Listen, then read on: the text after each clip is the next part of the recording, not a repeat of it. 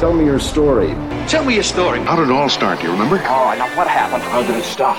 You're now tuned into the Small Business Origins Podcast. I love an origin story. Each week, we dive into the real stories of entrepreneurs and businesses from across the nation. Who is he and what's his origin story? Who started with just an idea and are now making waves. I told you this was a good idea. This is Small Business Origins. Yeah, what's up, everybody? Welcome back to another episode of Small Business Origins. I'm your host, as always, John Kelly, aka John the Marketer on Instagram and TikTok, and you're tuned in. It's our nationwide search. We're looking for entrepreneurs that have a story to tell. And from Austin, Texas, right here in my home state of Texas, I've got Chad Price. He's with Kettlebell Kings. Chad, welcome to the show. Thank you for having me. Nice to meet you. Absolutely, man. It is my pleasure as always. I know we've been talking before the show. I have a bad habit of doing that with guests. I'm excited for this episode, excited to hop into who you are, where you came from, all of that stuff. But before we get started, we always start out with an icebreaker question. And today's icebreaker question is, what type of person do you love working with the most? If I had to, pick the person I love to work with the most, it'd probably be, the high energy sales guy. I like when I kind of know that I can let that part go to someone else and, I don't have to be the salesperson. It allows me to sit back a little bit more and work on the operation and not have to focus on revenue as much as as normal entrepreneurs have to, I should say. Yeah, us high energy salespeople were pretty awesome. I mean, I have to brag for a second and just say it's cool to have people like us around. But all joking aside, I mean, you're 100% right. That's not necessarily just the salesperson specifically, but anybody who is high energy, having fun, enthusiastic, passionate about what they're doing, what they're selling, when it has reason behind what they're doing, that gets me excited too. And that's kind of what I love about the agency that I work for is it's made up of friends of mine from high school. It's made up of people that we know, we trust, and we consider to be friends. And all of us are kind of the same. When you come into the office, you never know what you're going to walk into. Like we call ourselves ADHD marketing quite a bit because you could walk into us adopting a dog one day or working on a client's website one day or, recording podcasts or video content for social media. Like you never know what you're going to have. And it seems like we have a good mix of people who are all similar in the aspect of having that passion behind what they do and enjoying it to the point that it becomes that high energy feeling, man. When you think you're walking into like a Grant Cardone, 10X event every day that you go to work, it definitely makes it a whole lot more fun. Yeah, it makes it a lot easier to get through the hard times for sure too.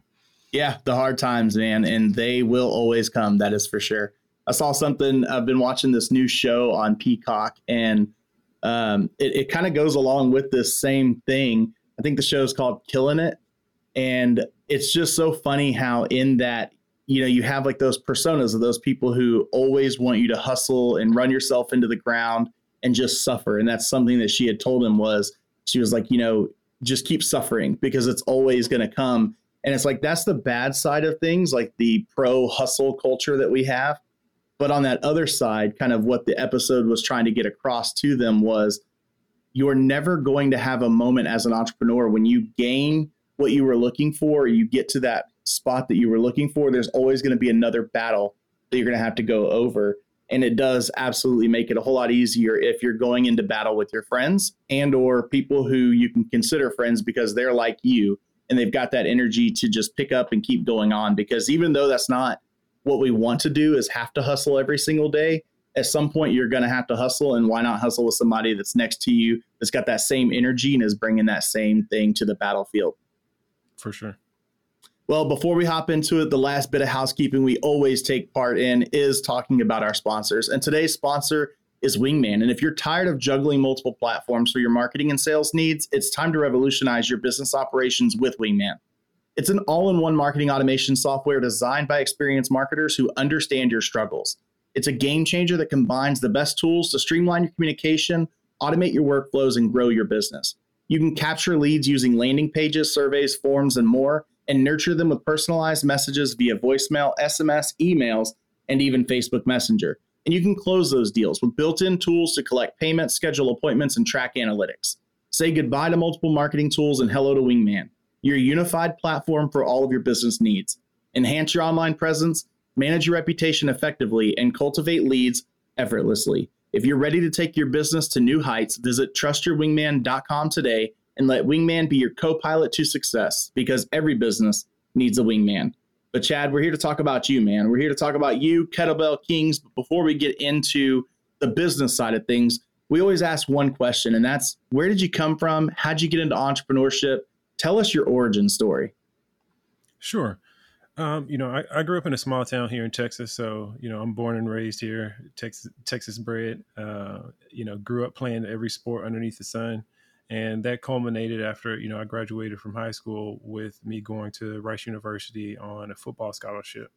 From there, I left and went into corporate America, worked tons of different jobs, outdoor sales, construction, ended up in oil and gas before I started my entrepreneurship journey. And then that led me to start Kettlebell Kings. And I started Kettlebell Kings at the same time. I started a nail salon, and about 8 years into starting Kettlebell Kings, I started the company that I'm CEO of now, Life Grows Green. Um, in 2021, at the end of 2021, right, 2022, we ended up actually getting acquired by a larger company for Kettlebell Kings.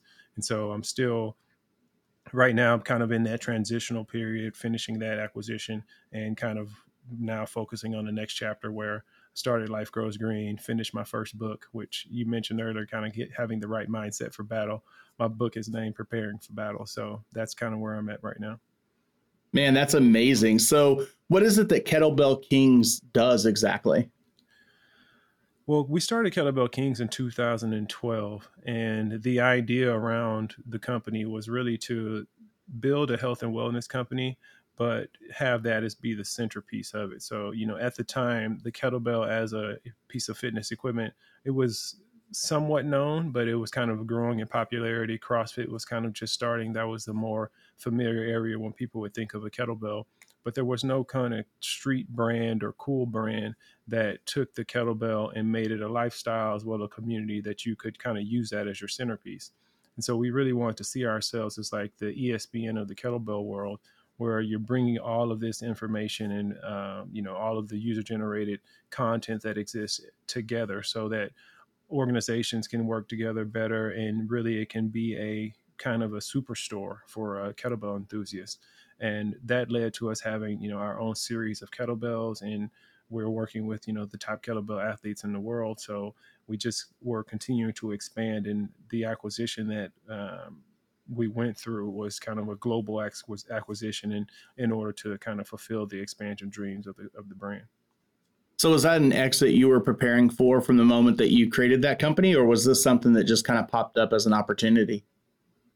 Not at all. I mean, honestly, I wish we would have kind of had the foresight to see that, and COVID and everything else that kind of hit us along the way.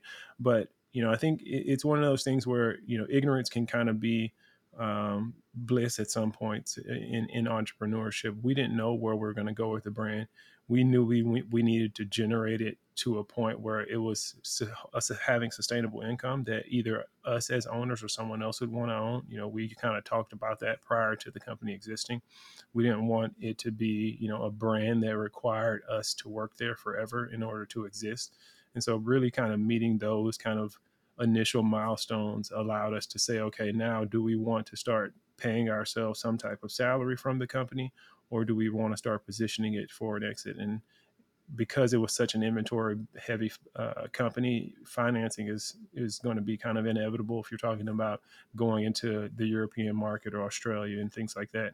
And so because of the inventory needs, that really just kind of led us to the acquisition being a better proposal for the owners.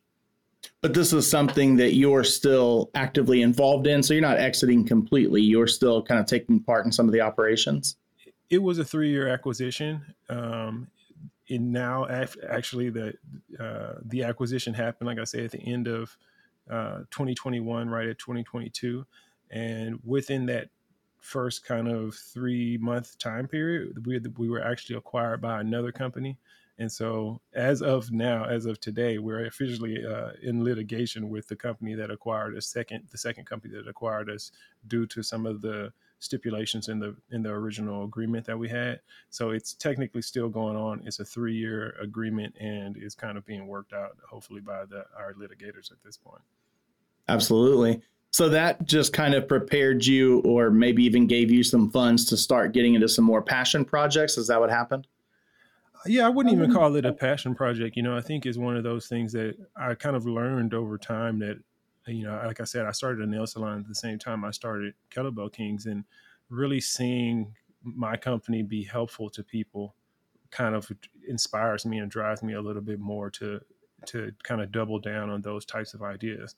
When I was having the ability to reach and help people through health and wellness of the fitness side of things, where I wasn't really able to help them is with kind of the products, and whether that's the topicals and the adjustables that they're using on the daily basis, or just the products that they purchase in their natural lifestyle. And so I wanted to create a brand that had a community of people who shared the idea that we can use natural products as much as we can. Obviously, there are going to be times where plastics or pharmaceuticals will be a better option for a lot of things, but where we can, we should be using, I think, more sustainable and natural products in replacements of anything that's toxic or harmful to us. So that's talking about utilizing hemp to create these products versus using something like having to cut down trees for paper products or any of those types of things. Sure. I think it starts there. I think hemp is the way I see the brand. If you look at our product lineup right now, it is going to be a lot of hemp derived products. But we are also expanding on the brand on a regular basis. So, everything from the traditional lifestyle products that you have, the glassware, your bedding, the type of pillow that you use, everything that you can think of when you talk about having a natural lifestyle, trying to remove as many chemical pollutants from your existence as possible. I think that's something that we can all see would be beneficial. And right now, there's not really a brand or a marketplace that gives us the ability to determine which products are best in that sense. And so I want to create a brand that focuses on that kind of concept as the main goal, and just is literally trying to bring natural products to affordable as we can to the market. I've seen so much in just my 35 years of life here. I've seen so much back in the 90s and early 2000s about hemp replacement products and how there are so many things like, hemp paper and these types of things. And excuse my ignorance not being able to explain all of it just because I'm not in the industry, so I don't have specific knowledge. And that's why I kind of come to you as helping to expand on this information. But it's always been so suppressed because when people think of hemp related products or hemp derived products, they always think of THC, marijuana, weed, doing drugs. Like it just automatically, the war on drugs was successful in making all of us hate this gateway drug. But obviously, when you're talking about hemp derived products, we're talking about something totally outside of the THC realm of things. We're talking about just using the natural plant itself in order to make these other products. So what is it that makes hemp so renewable and such a good option for this, and then, provides these types of products to us? I mean, like you were saying before, there's so many different products that can be made from the plant. So the crop itself can yield so many different end products. And if it hadn't been, for the marketing efforts of the government, frankly, then, we wouldn't be in this current situation. It would be a part of our everyday culture. It would be a major replacement for a lot of the plastics and especially plastic material that we throw away, kind of the one use options that we currently have. They could all be replaced by hemp and natural products that they don't, poison the ocean. They naturally biodegrade. They're able to basically be used and then give right back to the earth and just be regenerative kind of rather than having a toxic approach to the planet. Have you seen any type of issue with, these big chemical manufacturing plants and companies and, the ones who are really the driving force behind, honestly, this whole recyclability scheme that they have come up with, which, if you actually look into recycling, it's a total scam. It's 100% funded by the exact people who want you to buy their products so that they make you think that you're doing something great. And then I think it was something astronomical, like 70 or 80% of what you think you're recycling winds up getting dumped in the ocean or in someone's backyard in a country that is, trying to grow and increase their infrastructure. And then all of a sudden just becomes a problem for other people in our world. So have you noticed any type of friction in the industry that may be driven by that? Well, I mean, I think that's a part of the problem. And a lot of these situations have been protected. These companies have been protected by laws put in place and by kind of these marketing efforts. The war on drugs is just being, one major one. But there's been tons of efforts to withhold natural solutions in favor of chemical or pharmaceutical solutions, and that's really what it boils down to. And I think there are people who are starting to wake up to the idea that natural is better than the chemical or the pharmaceutical solution, and especially if there are side effects or non-regenerative products that are being created. Plastics in our ocean and in our food sources and literally in every single thing that we consume is a problem at this point, and it's only going to continue to get worse. So things like hemp can drastically decrease the amount of plastics that we use and get dumped back into the ecosystem. And overall, I think there's not going to be a single scientist that says that's not helpful.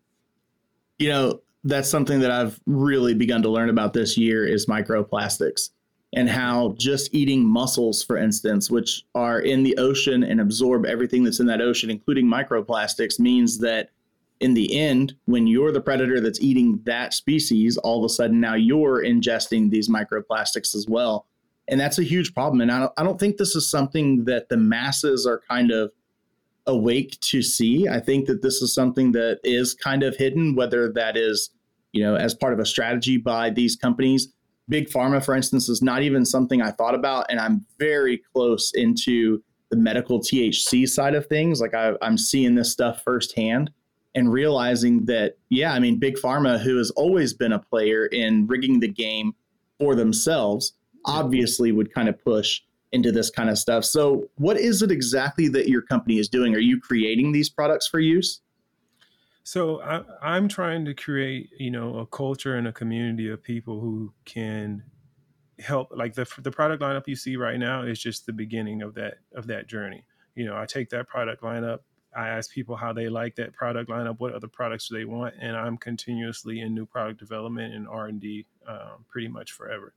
I try to source the best that I can find from around the world. So, if that's overseas, then great. If that's here in America, then great. I'm literally trying to be as transparent as possible and just bring the highest sourced quality that I can get to whatever product that I have. I don't even see it as, something that needs to kind of be stagnant or stay the same. It's literally to support community of people who have a like-minded idea. And that's the concept that I kind of get from my journey with Kettlebell Kings is it never was up to me what the perfect kettlebell was. Like I'm not the guy who decided this is the perfect kettlebell. That was decided by professionals and experts from all around the world who I gathered together, got feedback from, made changes here or there until we came up with something that could unanimously be agreed upon as great. So what is your book about? I know we're transitioning there, but I feel like all of this is probably going to obviously play into why you wrote the book and then what the book entails. Why should I pick this up off of a shelf or off of Amazon and read it? I mean, when I'm trying to think about the journey of Kettlebell Kings, obviously the acquisition gave me some kind of time to reflect and perspective on that journey. It ended up being a 10-year journey, almost exactly 10 years going through that process. So I thought it was a good time to kind of recap and try to put down my thoughts and any ideas that could help someone who would go through a similar journey starting today.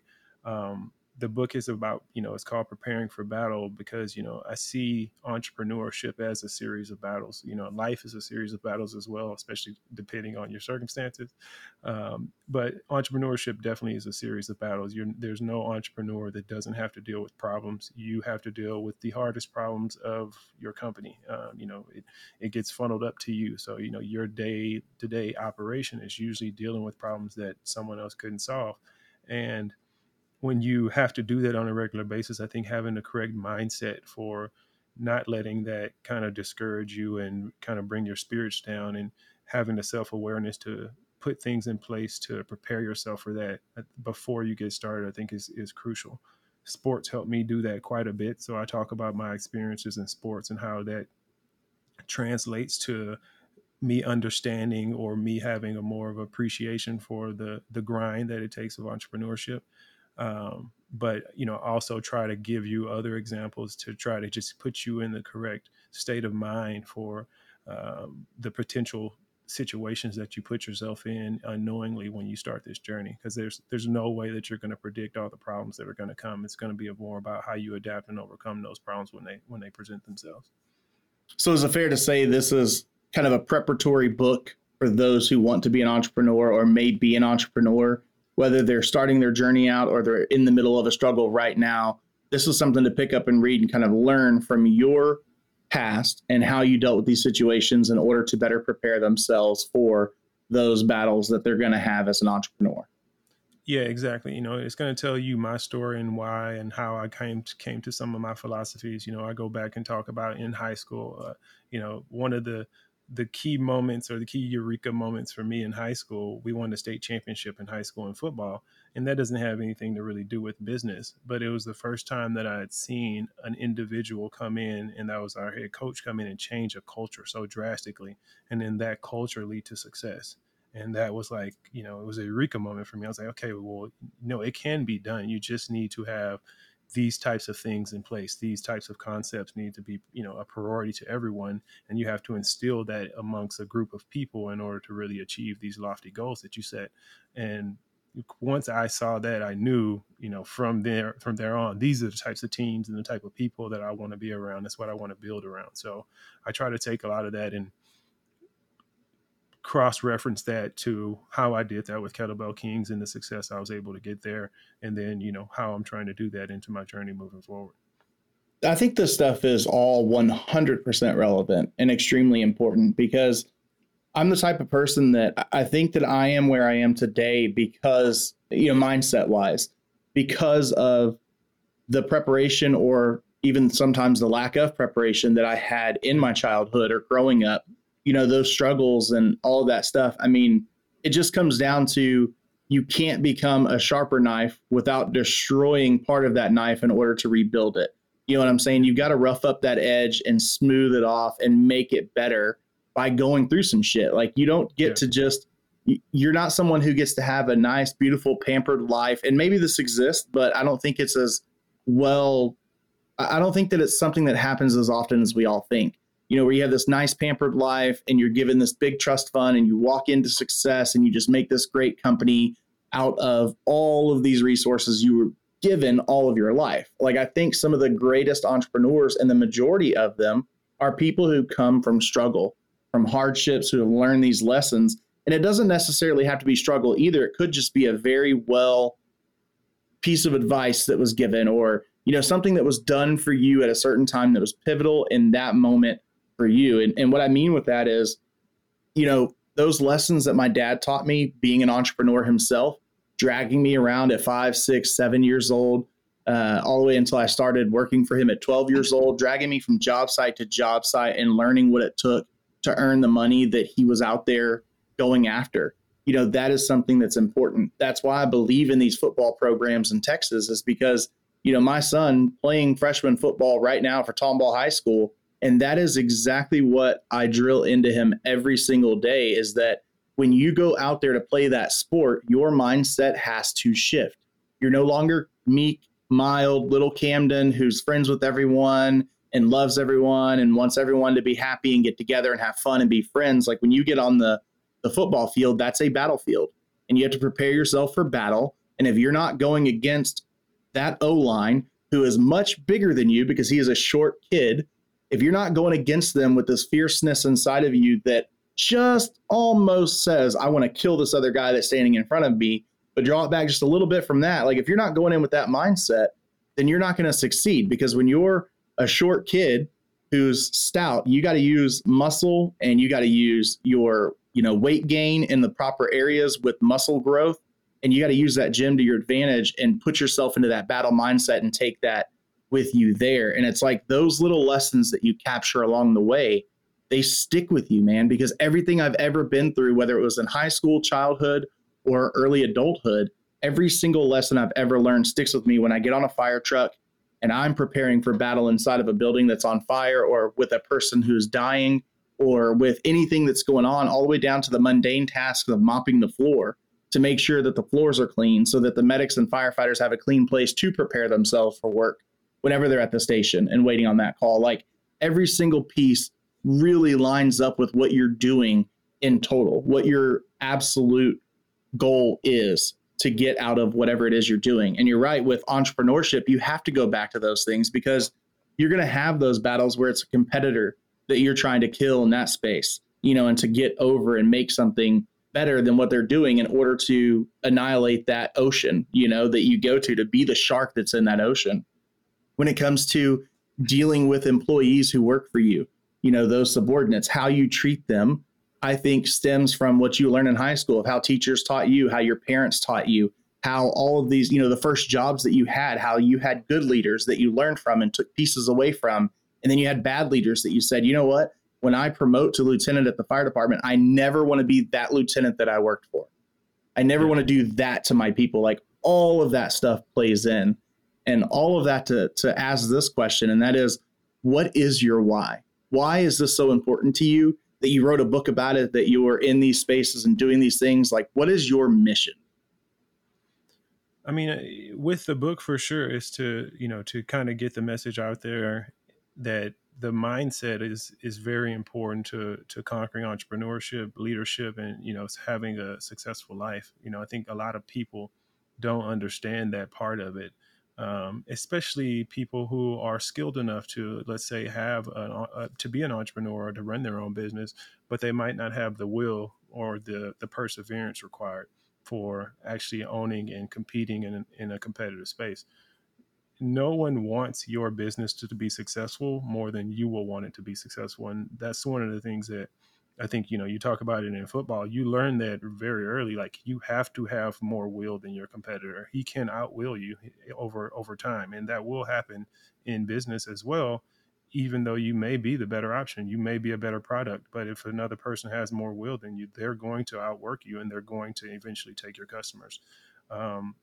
For me, putting those kind of conceptual thoughts together is what I wish I could understand a lot more, even when I was younger. I think a lot of people, I spent so much time learning about things that ended up somewhat being irrelevant, especially because, we grew up at, I'm not sure how old you are, but I was there when Facebook first started. So, Yep. When Facebook started, the ideas around marketing and the ideas around social communities, that changed so much from the marketing books that I read when I was in high school, or when I even freshman, even in college.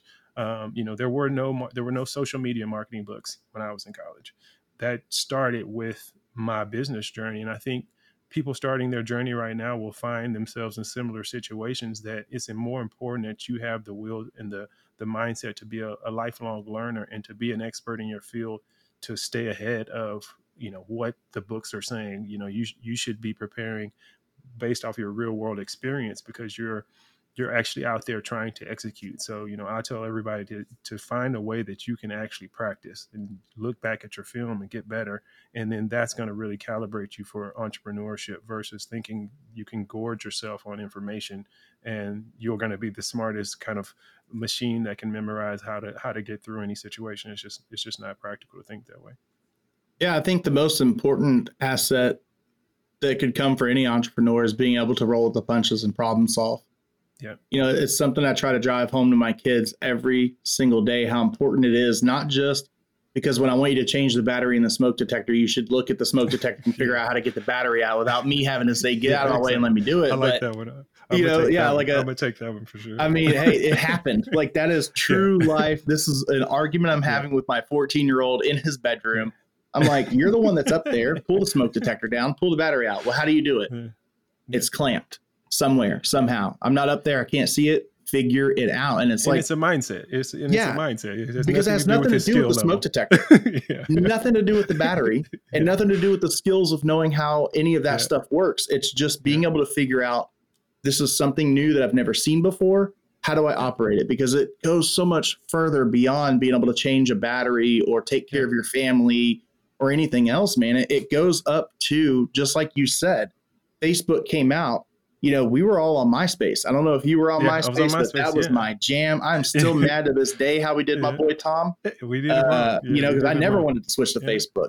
I had music on my profile. I know. It was the best thing ever, man. It was awesome. And it's like, so thinking about that from an entrepreneurial perspective and marketing your company, if someone had been along this path longer than we have, and when MySpace and Facebook's transition was occurring, if they were already a business owner, already 40 or 50 years old and had been in this game marketing their company, they had to problem solve and come up with a whole new way to market their company, or possibly face having to either exit their company earlier than they wanted to, for less money than they wanted to, whatever the case may be, because they weren't able to take their company and move it beyond what they were so used to with the traditional advertising efforts. I mean, even at this point in time, we're talking about the internet was still kind of in its infancy, as far as the marketing side of things and SEO and search engines being so popular. And I'd be willing to bet at that time, Google probably wasn't even the number one search engine that was out there. And now it sets the standards for SEO.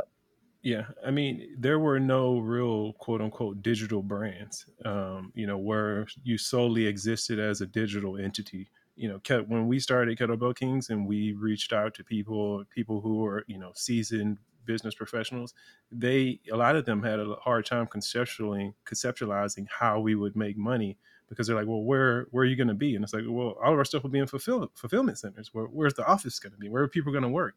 Everyone's going to be a remote worker. It's like, yeah, that's how it's going to work. This is technology coming together with business models, and those types of things are still happening right now, and they're happening even faster. We talk about AI.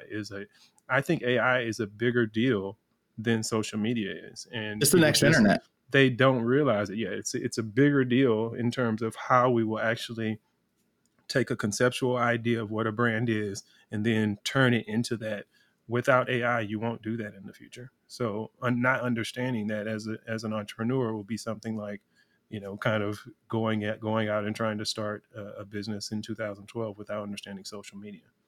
It's why AI is so built into everything that we do as a marketing agency, because we recognize that this is the next, it's not that it is internet or replaces the internet, right? It's just a part of, you need internet, I think, in order to run AI very well and spread what it's doing and be able to access all the information. Without internet, you don't have AI.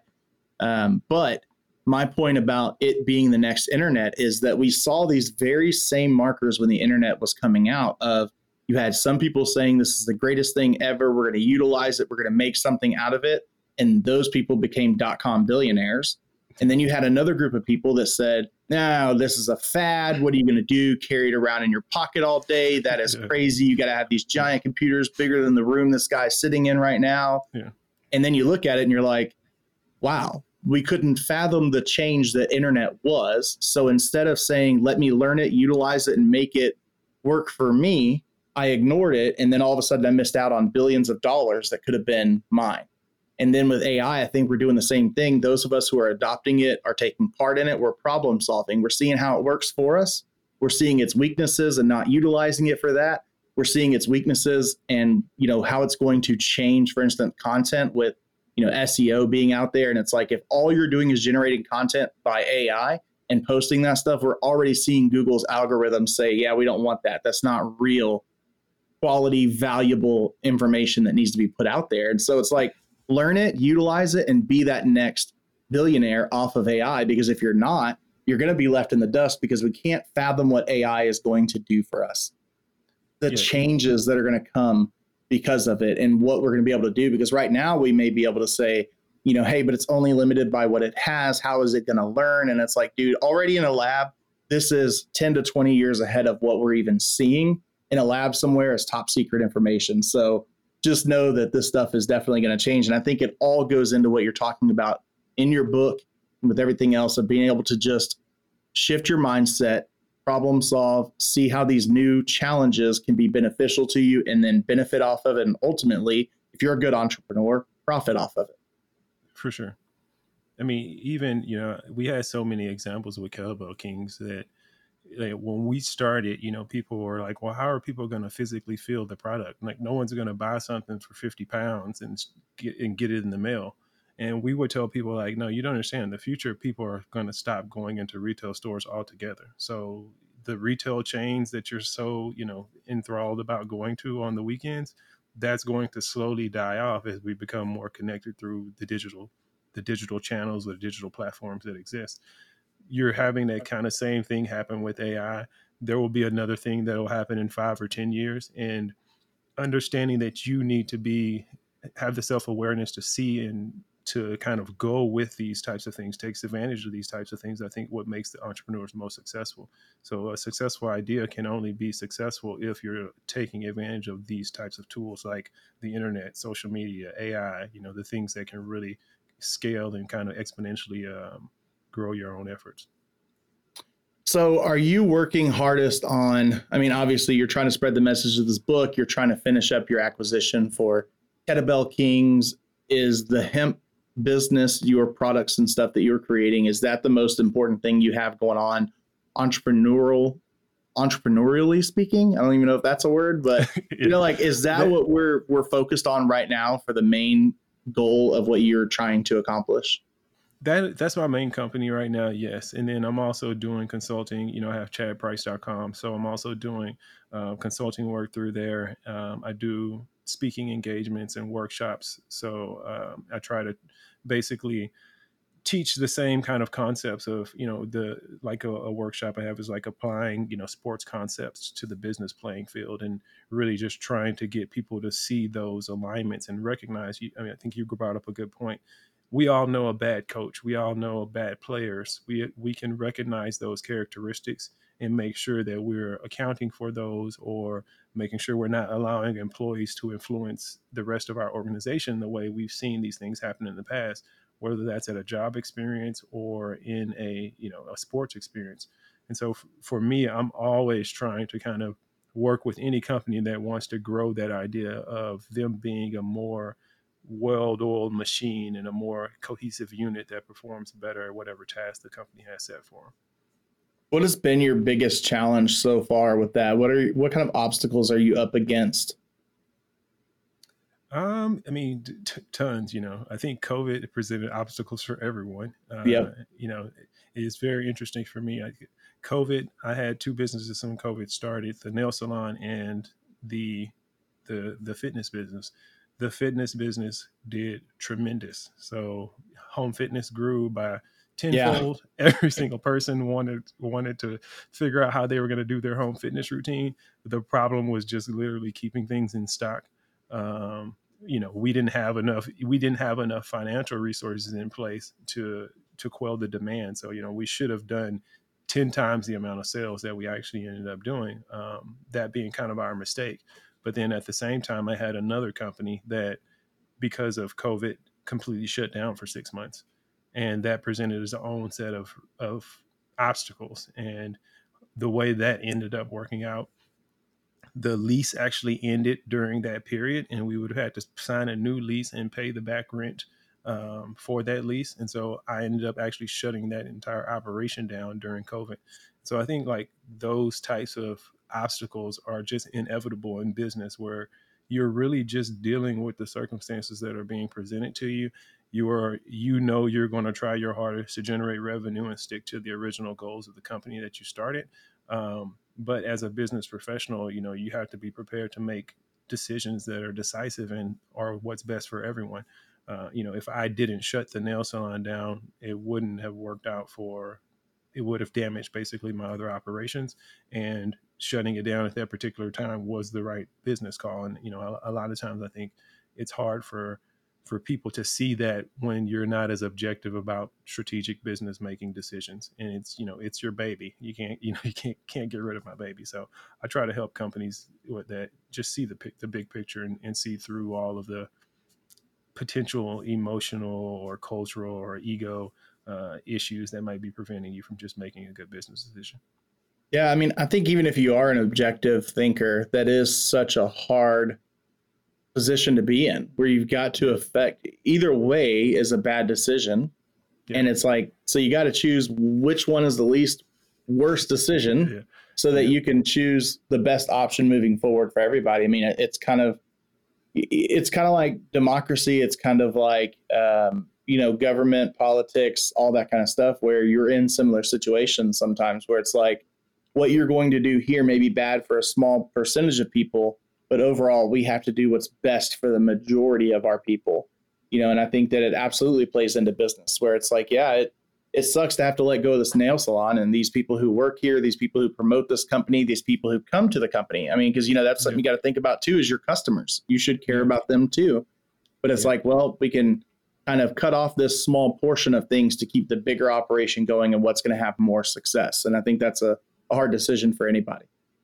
Yeah. And I think it's inevitable in business in general. If you're talking about the career of an entrepreneur, I don't think one business is ever the average career of an entrepreneur. So the idea that every business is going to work, or that you won't have to eventually shut business down, sell businesses, move on, I think that's would be a naive approach to business, or to trying to build extreme wealth or life-changing wealth for your family. When I'm looking at it, I'm constantly trying to keep my finger on the pulse of my businesses, and then, having been in this for so long, use that kind of touch I have to build pure objectivity for other businesses, because I don't have any ego when I can come and analyze someone else's business. It's very easy to just look at it and say, this is where I think you're missing out on, or I can see potential very easy. And I think a lot of that comes from my sports background, where I can watch a football game and I can tell you, like, okay, this kid can't keep up with this kid. It's not personal, but it's just like I can identify that very quickly. And, I think good coaches and good NFL scouts or whoever, I think they kind of form that same level of just being able to see something one time or a couple of times and intuitively know which way to go. Yeah, it's a skill. It's something I think that can be built, but it's something that has to be learned, and something you have to kind of, honestly, sometimes you got to fail to see, or make the wrong choice to see. You got to fail more. Yeah. And that's, I talk about in the book, you got to fail way more than you win. And I don't think people see that. They have no idea how many guesses I took on, let's market kettlebells in this way, and they were wrong, but you don't know that. You just know the ones that worked. And I think that's what you learn at practice. At practice, for me, when I was growing up, I missed more free throws before I started making more than I missed. So, I'd go out there and my dad would make me shoot 100 free throws. I would miss 90 free throws, and then eventually I was, okay, now I'm 50-50, now I'm 60-40, and it just keeps getting better and better. And that's how I look at business. And, I'm trying to put decisions in a way that I can practice and get better at them, observe what I've done in the past, and make sure that I'm calculating any type of improvements that I can make, and trying to measure those in my success moving forward. I think one of the most well-known but often forgotten examples of this is Michael Jordan. Yeah. Somebody who wanted to make it in so many different sports, wanted to be there, wanted to be a star, and failed in so many ways. And then we kind of get hyper-focused on the success, right? Because that's the one that got the publicity, because that's what made it for you. And so I think it's the same thing with entrepreneurs, where we see this one successful company and we're like, oh my God, this person's a genius and they've done so well. Yeah, exactly. And this is great. And then we kind of don't know about all the other stuff they did, because this is when they got their moment in the spotlight. And it's like, well, holy crap, they also had 10 other failed businesses, a divorce, a kid that doesn't talk to them, one that loves them, like all of these other things that happen to entrepreneurs, true life stuff. And then finally you make your success. And I think it's just easy for us to kind of forget that life is a struggle. Entrepreneurship is a struggle. You're going to have your ups, you're going to have your downs, and you just got to keep your eye on the main goal and know what your goal is. And as long as you're moving towards that goal at all times, there's going to be COVIDs.